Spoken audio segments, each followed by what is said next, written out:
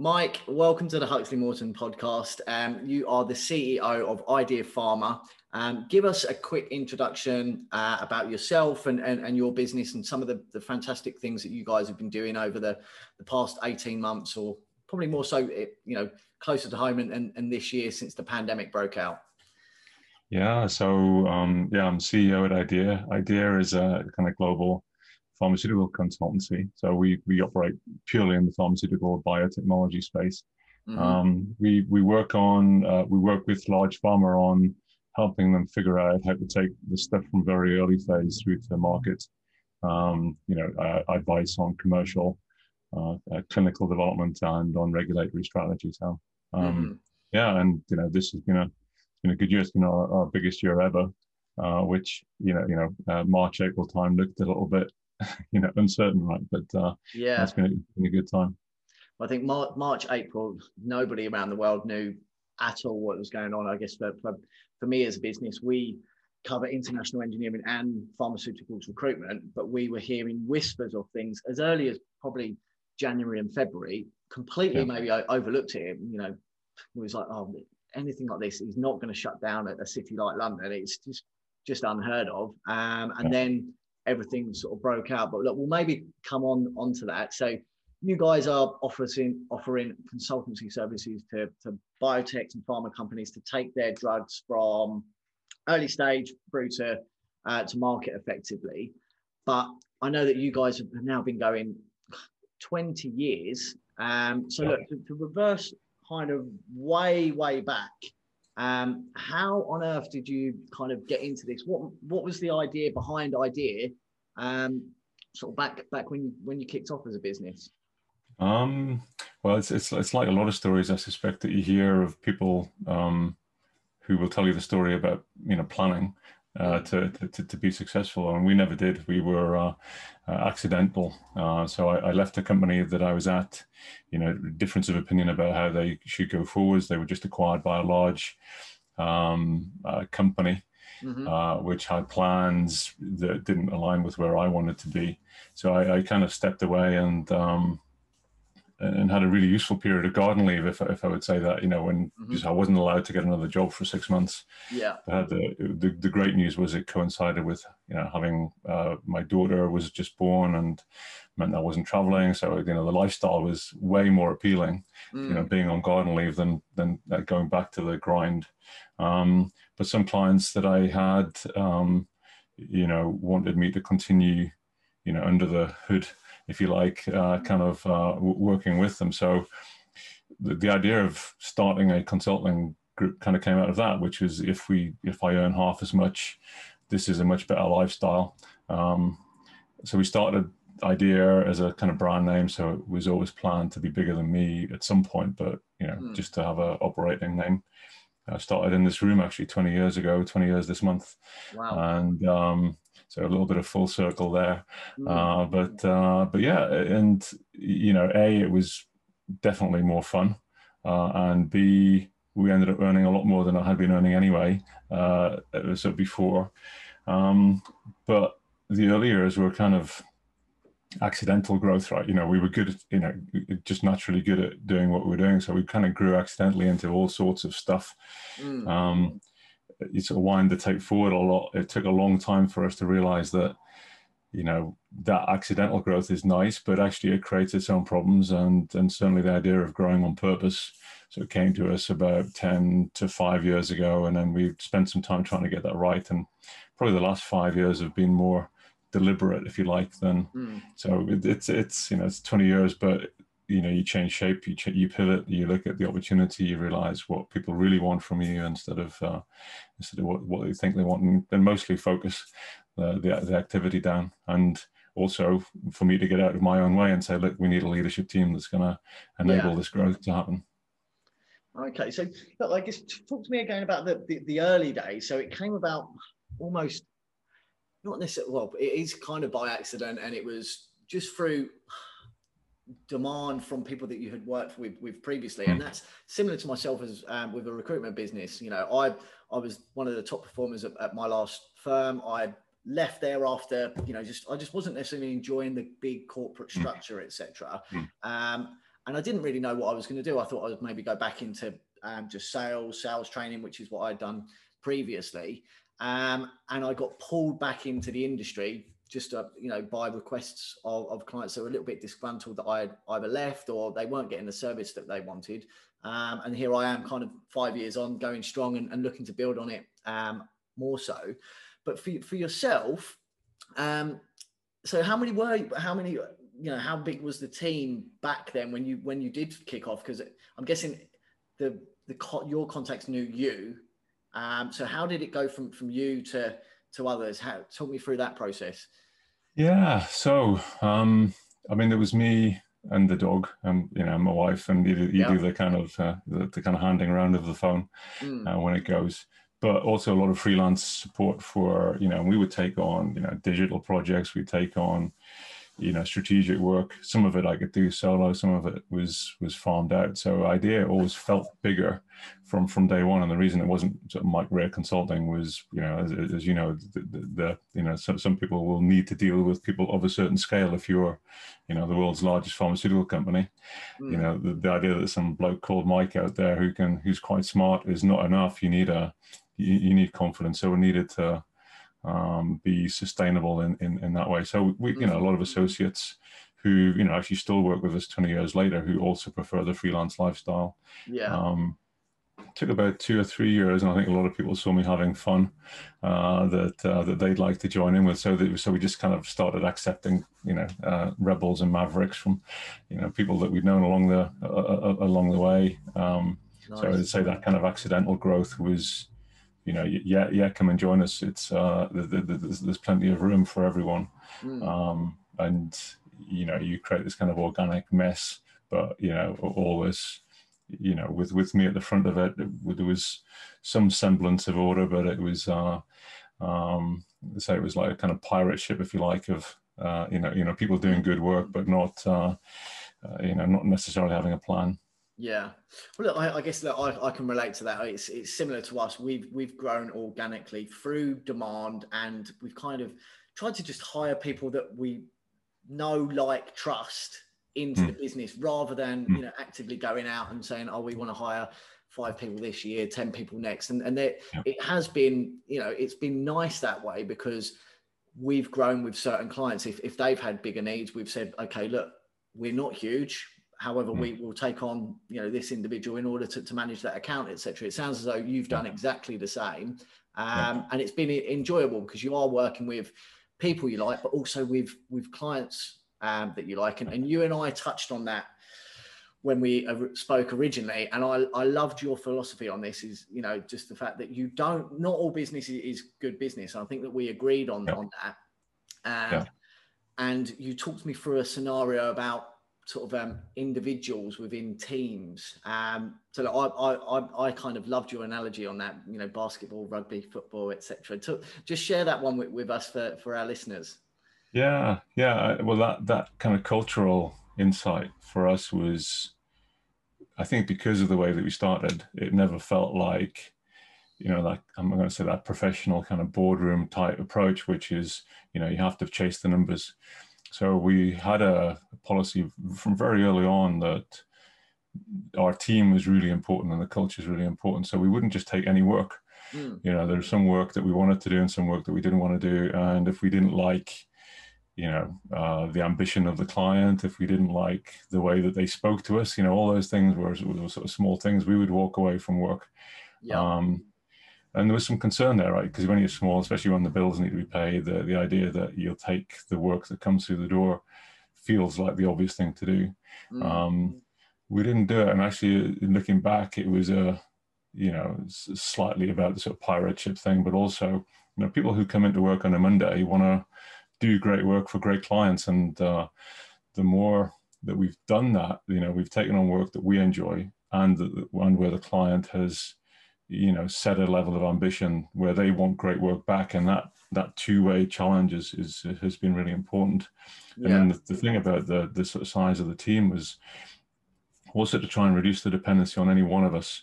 That I think the basketball, football thing is really important. That when studies have been done on how important a good player is, In a basketball team, if you're one of five, you can win the game. You know, if you're a great player, you can win the game all by yourself.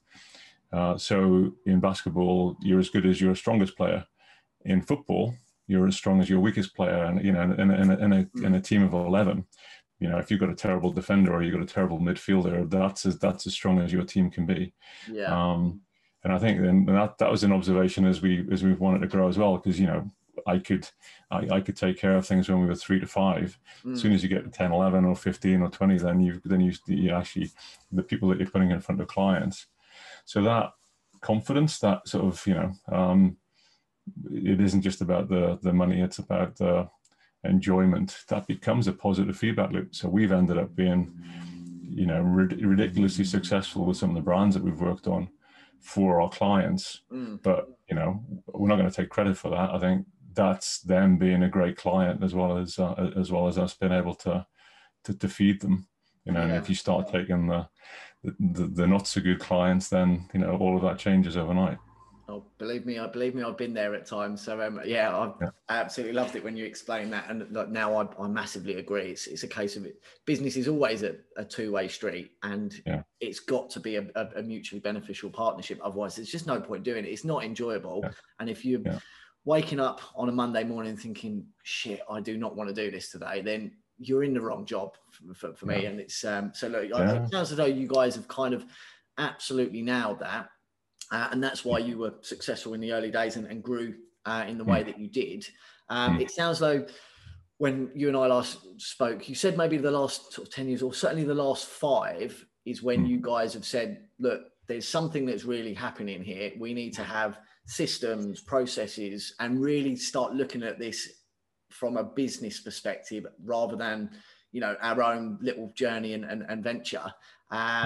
So how have things changed for you guys in the last 5 years? What have you done differently to take you from where you were running the lifestyle type business to what you're doing now? So I think, I mean, we have, and I think that some of it was about saying, look, if you start to behave like the people you want to become instead of the people that you've been, you know, one of the reasons clients liked this was that they would get access to the senior folks, to kind of, you know, the people that they wanted to work with. But if you try and do that, and you try and run the business, and you try and, you know, talk to the bank manager, and you try and do all those things, and you try and do the hiring, and you know, it's there's a recipe for disaster that way. And I think that was what we saw, right? We saw the sort of instability of trying to do everything. You know, everyone chasing the ball around the field. Is that you've got to play in position, and some people are great at being a goalkeeper, some people are great at being a defender, and they like doing it, and they're really good at it. And actually, that's a foundation to build on. So, you know, I definitely we look back and said, look, people like us for this. But there's a lot of things that we could do to improve, so we can do that more, and we can scale it, and we can have, you know, the ability to reach more great clients. So, you know, things like hiring. We hired a chairman who, you know, had been a FTSE 100 CEO. You know, lucky enough to know him. But yeah, well, actually, there's a role for someone like that who knows how to scale businesses, who knows how to do deals. There's someone, you know, we need to listen to a good finance person. And even then, you know, say 10 years ago, we'd said, look, we need someone to be in charge of this. You don't necessarily get the right person the first time around. So you learn by, you know, realizing that some people sound confident but are not right. And you go through a process. So really, this was about trying to find the right people who, you know, shared the values, distributed the load. You know, some people like hiring, and they like managing, and they like that kind of stuff. And if you're not good at it, best thing to do is to recognize it and say that there's a thing that we can build here, and distribute the, you know, play like a team, you know, people in their positions, instead of, you know, relying on one person to win the game. Exactly. And it sounds as though it's kind of your vision, but you brought in a backing group to say, okay, look, I can't do it all myself. And you're quite, you know, you're very open about it, and you admit that, you know, you're not best placed in certain areas, right? You know, and you know, that's what I like about the fact that you're very transparent on that, and you've said, hands up, this is where I can use support. So how has that planned or played out for you guys? Because I know there's most entrepreneurs, myself included, it's normally quite hard to let go of the reins. And like for me, I want things done in a certain way, and that's my vision for the business. I want, service to be absolutely the pinnacle of what we do for recruitment. And the way that I've had to do that is to put in specific systems, and so that it can almost be templated of this is how we do it at Huxley Morton. Have you guys done the same, or what process and things have you brought to the table that have allowed you to keep that, dynamic feel that you had in the early days? Yeah, I think there's a lot of introspection needed. I think that you as an individual and as a company need to see where your strengths are and weaknesses are, because we might be quite good, but if we're letting, if the slides aren't any good, then people can't use us. I mean, it's, there's very basic stuff. And I think the same is true with the skills. Is you need some operating tension. You need someone that tells you that you're wrong. You need someone, and you need to trust the people who are good at the other stuff. I mean, I'm very lucky that I was well aware of my weaknesses, right? You do all of the sort of, the Belbin tests and all the other things. I peak in a couple of areas, but not very many. So I wasn't a control freak. But the downside of that was I also had to learn not to be too comfortable to hand everything off. So, you hire a CFO and you let them do it, and then you wonder why you've got no money. And then you look at why they're doing, what they're doing, and then you go, wow, that wasn't very smart. So the idea of giving enough rope, but not delegating all of the responsibility was learning. I think that, the role of systems, I think, is not to import somebody else's. We had to look at what we were doing that was active, and valuable, and also look at what we were doing that was active and not so good. And that becomes part of the training, right? If you're going to bring people in and teach them, it can't just be, Mike's an industry veteran and he knows what he's doing. You go, well, yes, but he's not magic. There's got to be a thing that he's doing that is repeatable, right? And that we can do on purpose. And the great thing is, in a consulting group is, you get paid for the amount of work you do, not for the insight that you had at 2 a.m. on a Sunday night. So that forms a kind of basis for saying, look, the thing is repeatable. Yeah. And it isn't just about us giving them an answer. It's got to be about them working their own way through it so they arrive at an answer that they're happy with. And actually that became how we built this out and said, look, we're going to teach you the magic. We're going to show you the kind of the way that it happens. We're going to help you collaborate. We're going to help you ideate. We're going to help you come up with your answer. And it's going to be a better answer because you came to us than if you went somewhere else. But if we hadn't been able to kind of, pull the ingredients out of the special sauce, it wouldn't be scalable in that way. Yeah, but that's, I think what I like there is, just how much of a focus there has been on the communication and collaboration side of things. Because for me, no matter what business it is and what you're doing, if you work with your clients in a way that they want to work, you can't go too far wrong, right? It's kind of like they're happy, you're happy. And it is that mutually beneficial collaboration that you're looking for. And if you're getting the results that go with that, it's kind of win-win for everyone. Yeah. Well, and breaking through that, things that you assume they know about you and things that, they assume you know about them. I think the more dialogue, the more, especially if you've got long relationships. Yeah. I think you've got the hope that there's a tacit understanding of what you both want. But I mean, sometimes it's better to make that explicit rather than implicit so that, you know both what you're working to. That's much easier to hand to your colleagues. If they've got to keep coming back to you and to say, do you think that they want this or do you think they don't want that? That's wearing. I think the idea of saying that some of the system needs to be about, making sure that we both agree and that we've both had a chance to say what's possible and what's desirable and, and some of the parameters that might matter. And, we're not too ashamed to say, look, it's more important that the client gets this in a month than that it's the best thing they've ever seen. That might be really what's driving their request of us. So I think that kind of stuff comes from dialogue. And again, I would agree. Many of the time we've had similar conversation with our clients when they're hiring staff. It could be an absolutely critical role, and yes, you would like to get Superman into that role, but sometimes if the activities that that individual is going to be doing is so critical. Is it not better to get it done than to have it perfect? And yeah, I think, you know, I'd agree with that. But so coming on, you know, in terms of your role now as the CEO, talk us through your typical day, because you've got operations running over in the States now as well, right? So how does your typical day made up now? What's the best part about your job? What's, you know, perhaps one of the more irritating, if you ever involved with the IT, that's my bugbearer. But yeah, talk us through your role now. That's pretty easy. I've always been an Apple fan, so from day one we've been Apple. So you know that made life a lot easier on the IT front. So well, actually, a typical day is an odd thing because you know we've got a range of clients, a range of different things, but so I kind of touch those a little bit. You know, you've got to interact with them, and that's part of the pitch is that you know you do get the senior folks when you work with us. But a lot of the job that I've had to get comfortable with as a CEO, instead of just being a good consultant, has been the thought leadership, the communication, the kind of essentially the selling of a company at a kind of macro scale. So you know, I spent time on social media that you know could easily just be a distraction, but you got to do it on purpose. You know,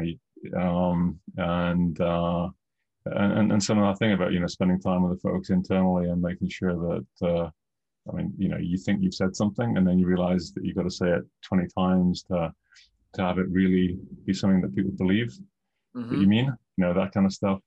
So this is also been this journey. So portfolio approach to you know engaging new clients, you know, learning that at our level, even at our level, you know, because we're not huge, that there are people who are comfortable to interact with me, you know, at a certain level, you know, CXO sort of level in a pharma company, and then you know, but then there's matching and of different people within our organization at different levels in there as well. So some of it's just constant contact, and you know, 2020 has been a great example of that. That you know, usually you fly around the world and sit down and have coffee, and now you're doing virtual coffees. You know, so you know the afternoon Santa Monica, the morning might be Basel, but it's you know, you got to know what they want to get done as well. So some of it's almost new product development. We're sort of, you know, trying to further our leadership in some of the areas that we're doing. So some of it's product design. And I think, you know, you'll say the same thing. I think if you're engaged with the day-to-day, it's easier to do the kind of stuff which is about thinking about new ideas.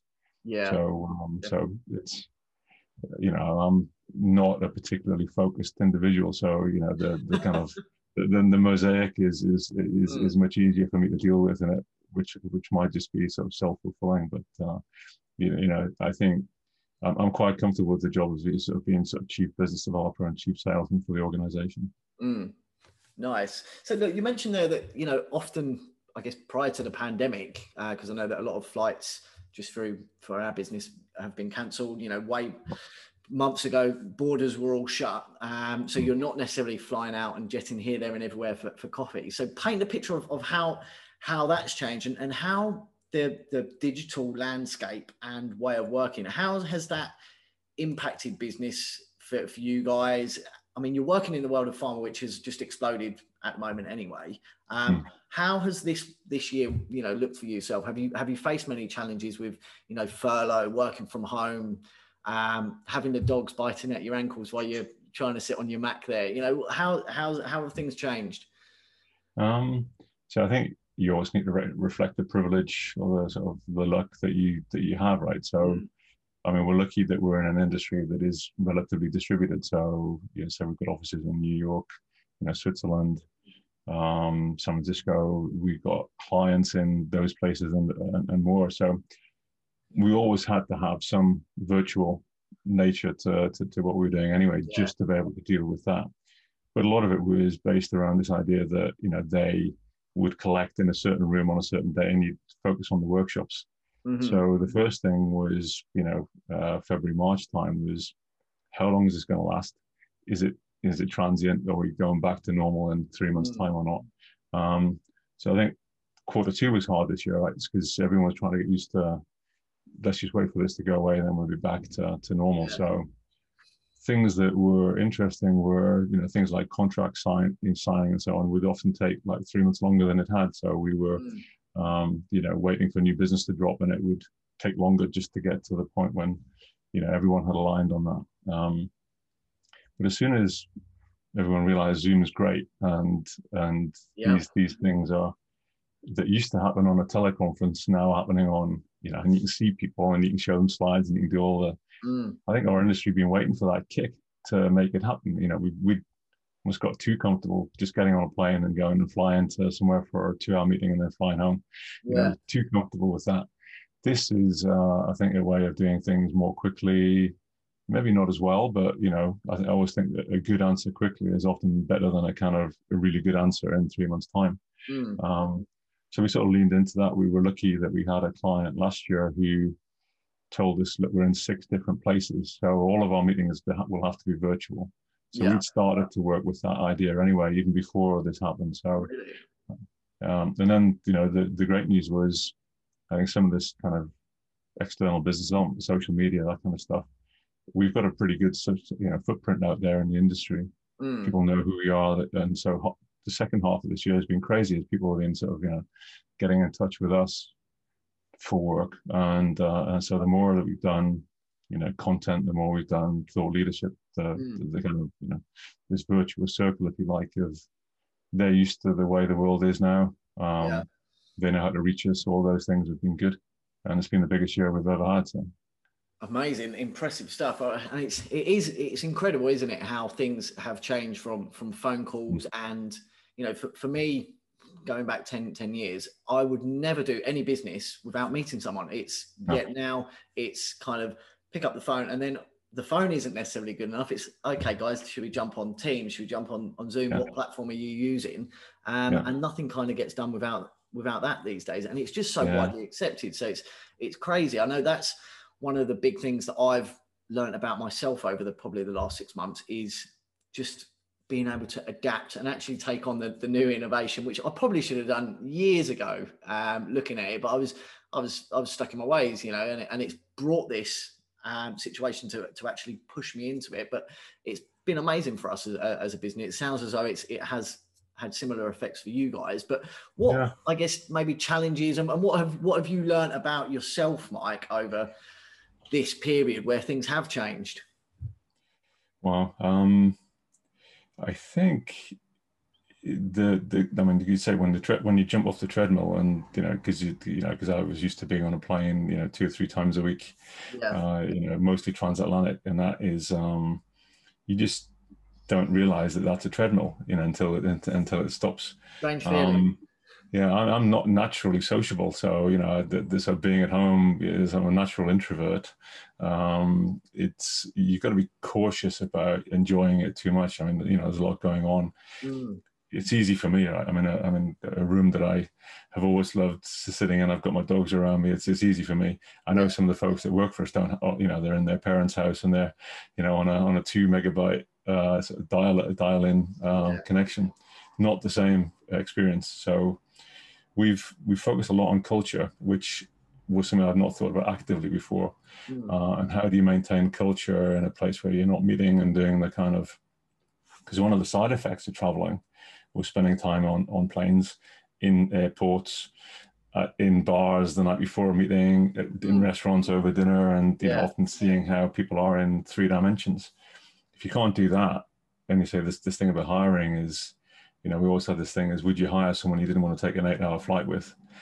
So we've always had this idea, and of course that's an interesting thing. So how do you find out about someone online? So we've had to, we do this thing now called a roundup every week, where we do a 1-hour Zoom call, but it's about everything but work. So we ask people to do Zoom backgrounds of their scenes from their favorite movies, or or their favorite album of all time, and just so the conversation is about everything but work. Amazing. I like that idea. Yeah. And it's almost accidental. You find, I had no idea about that about you. And then something that happened was that the US folks, the New York team, was saying, actually, I've learned more about our UK colleagues this year than we've ever learned before, because we're sort of doing this deliberate stuff. So I think if you're resilient and you lean into it, I think most situations have got something to teach you. And for me, I've always had this sort of largely anti-consulting kind of mindset. You know, I hate McKinsey and I hate that kind of idea of things. Of course, this is a big level set as well, because, you know, they've always had the advantage of geography. They're at the client there. Well, there's some leveling up going on at the minute. So we're trying to lean into that and say, let's, you know, what kind of opportunities does this present, and how can we get our hands around it?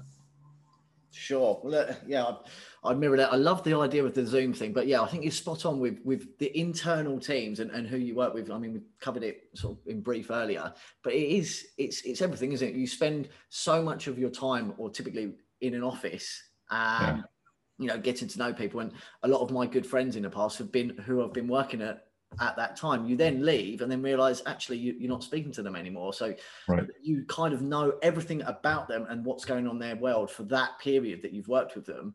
But with the whole Zoom and Teams scenario, you're not getting that level. So I think that's a great initiative that you've put in place for your guys.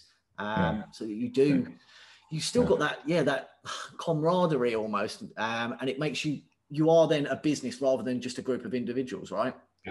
Yeah, well, yeah, and I think it's the worst thing in the world is when you see someone as the job that they're doing. And I think, you know, we've often, you listen to the way people introduce themselves on kind of group calls, and it's like, you know, this is me and this is the job that I do. And you go, well, I know nothing about you now, other than, you know, what you've chosen to do. And, like, you know, as you mentioned that, you know, you're a boxer, right? You know, so has been. Doesn't matter. I think that kind of thing is dimension to someone that you wouldn't otherwise know. You know, seeing whether they smile a lot, or seeing, you know, those kinds of things, seeing whether they look anxious. I think we're used to these cues, right, as humans, and it's such a key part of collaboration is almost the vulnerability of teams. There's a great observation in sort of collaboration that humor is so important, especially to the Brits. And someone in psychology did this sort of video of chimpanzees with each other.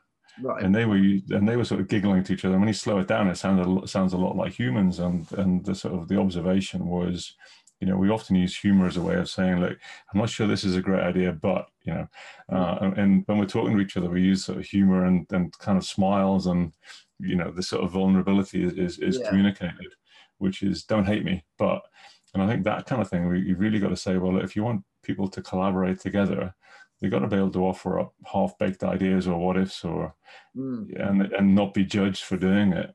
So trying to keep that kind of thing going has been critical. Yeah. Well, it'll be interesting to see how that all develops over sort of, you know, the next 12 months with everyone becoming more accepting and more and more businesses adapting this, because we've all had to.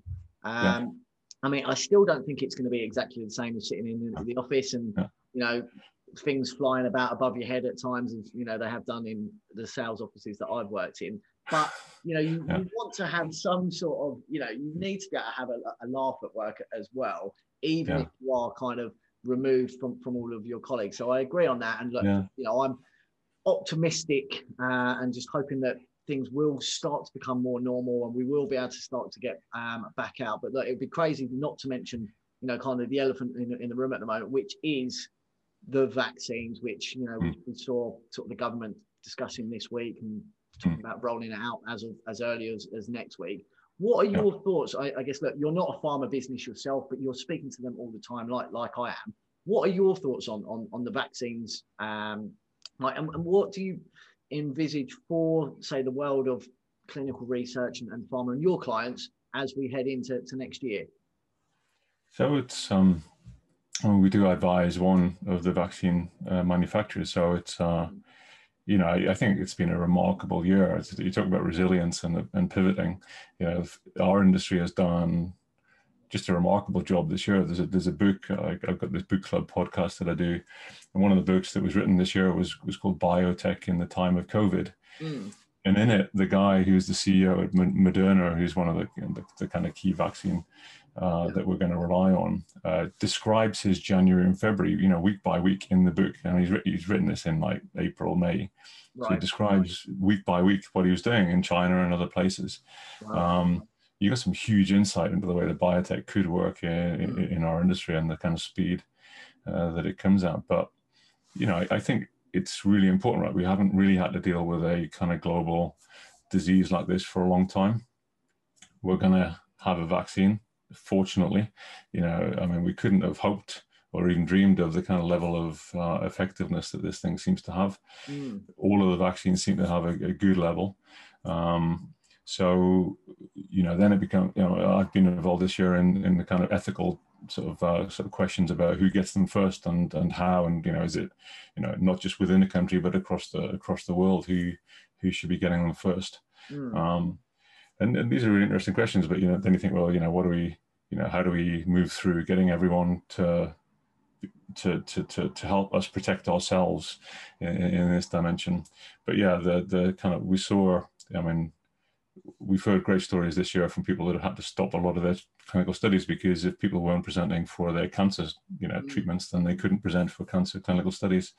But I think a lot of those things are great because it will help the shift, a bit like Zoom calls do, to things like decentralized studies, so where people can do them from wherever they are and they get monitored remotely and so on. So that world of innovation that's been waiting to kick in has had an opportunity to do it that it wouldn't have had if we just had business as usual, because most large companies like business as usual. They haven't been able to do it. So this kind of world in which Zoom calls and remote monitoring of patients, remote delivery of care, a lot of that innovation, I think will change things, and suddenly we'll look back and go, this is more attractive. And the analogy I always use is, I don't know how well you know Manchester, but remember when the Arndale Centre in Manchester was... A few times when I was younger for boxing and training camps and things, but yeah. Yeah. Well, I lived there about 25 years ago. It was when the Arndale Centre there was blown up by a bomb, disastrous. Fortunately, no one was killed or injured. But everyone had hated that building anyway, so suddenly you got this thing taken out by accident or by design, but at least, fortunately no one was hurt. And then Manchester transforms in the presence of like the opportunity to do something different. Well, no one would have done it. No one would have ever voted in a council meeting to just knock it down and start again. Yeah. And I think this refresh is a little bit the same as that, with the opportunity to build something bigger and better. The hiring stuff. I was talking to someone who's head of innovation at one of the 10 largest companies last week. He said, we've always had this issue getting people to come and live here. They're not in the most attractive part of the world. So he said, but now we're thinking we can hire people wherever they are. Yeah. China, India, if they're the best people, we can hire them and they can have the lifestyle they enjoy and they can work together. So I think there'll be lots of good to come out of this once we get people moving again. Yeah, definitely. Well, I think you're spot on there, and it's kind of the remote hiring and the hiring landscape is something that, as a recruitment business owner, that we know about, and it's just kind of blown things up. The fact that people can have access to people all around the world has just meant there's so much more competition. Things are so fast paced. It's gone crazy. But look, before we wrap things up, look, we touched on it a second ago, and when talking about our own teams and getting people involved, hearing about the actual person. So look, we've heard about sort of idea and how you guys have grown over the past 20 years. But look, outside of sort of the world of business, what do you like to do to enjoy yourself? I've seen on your profile that you're involved in sort of a music record label. You play AFL or did, and sort of launched a league on that side of things. You seem like quite an interesting character, even taking the business and entrepreneurial side of things out of it.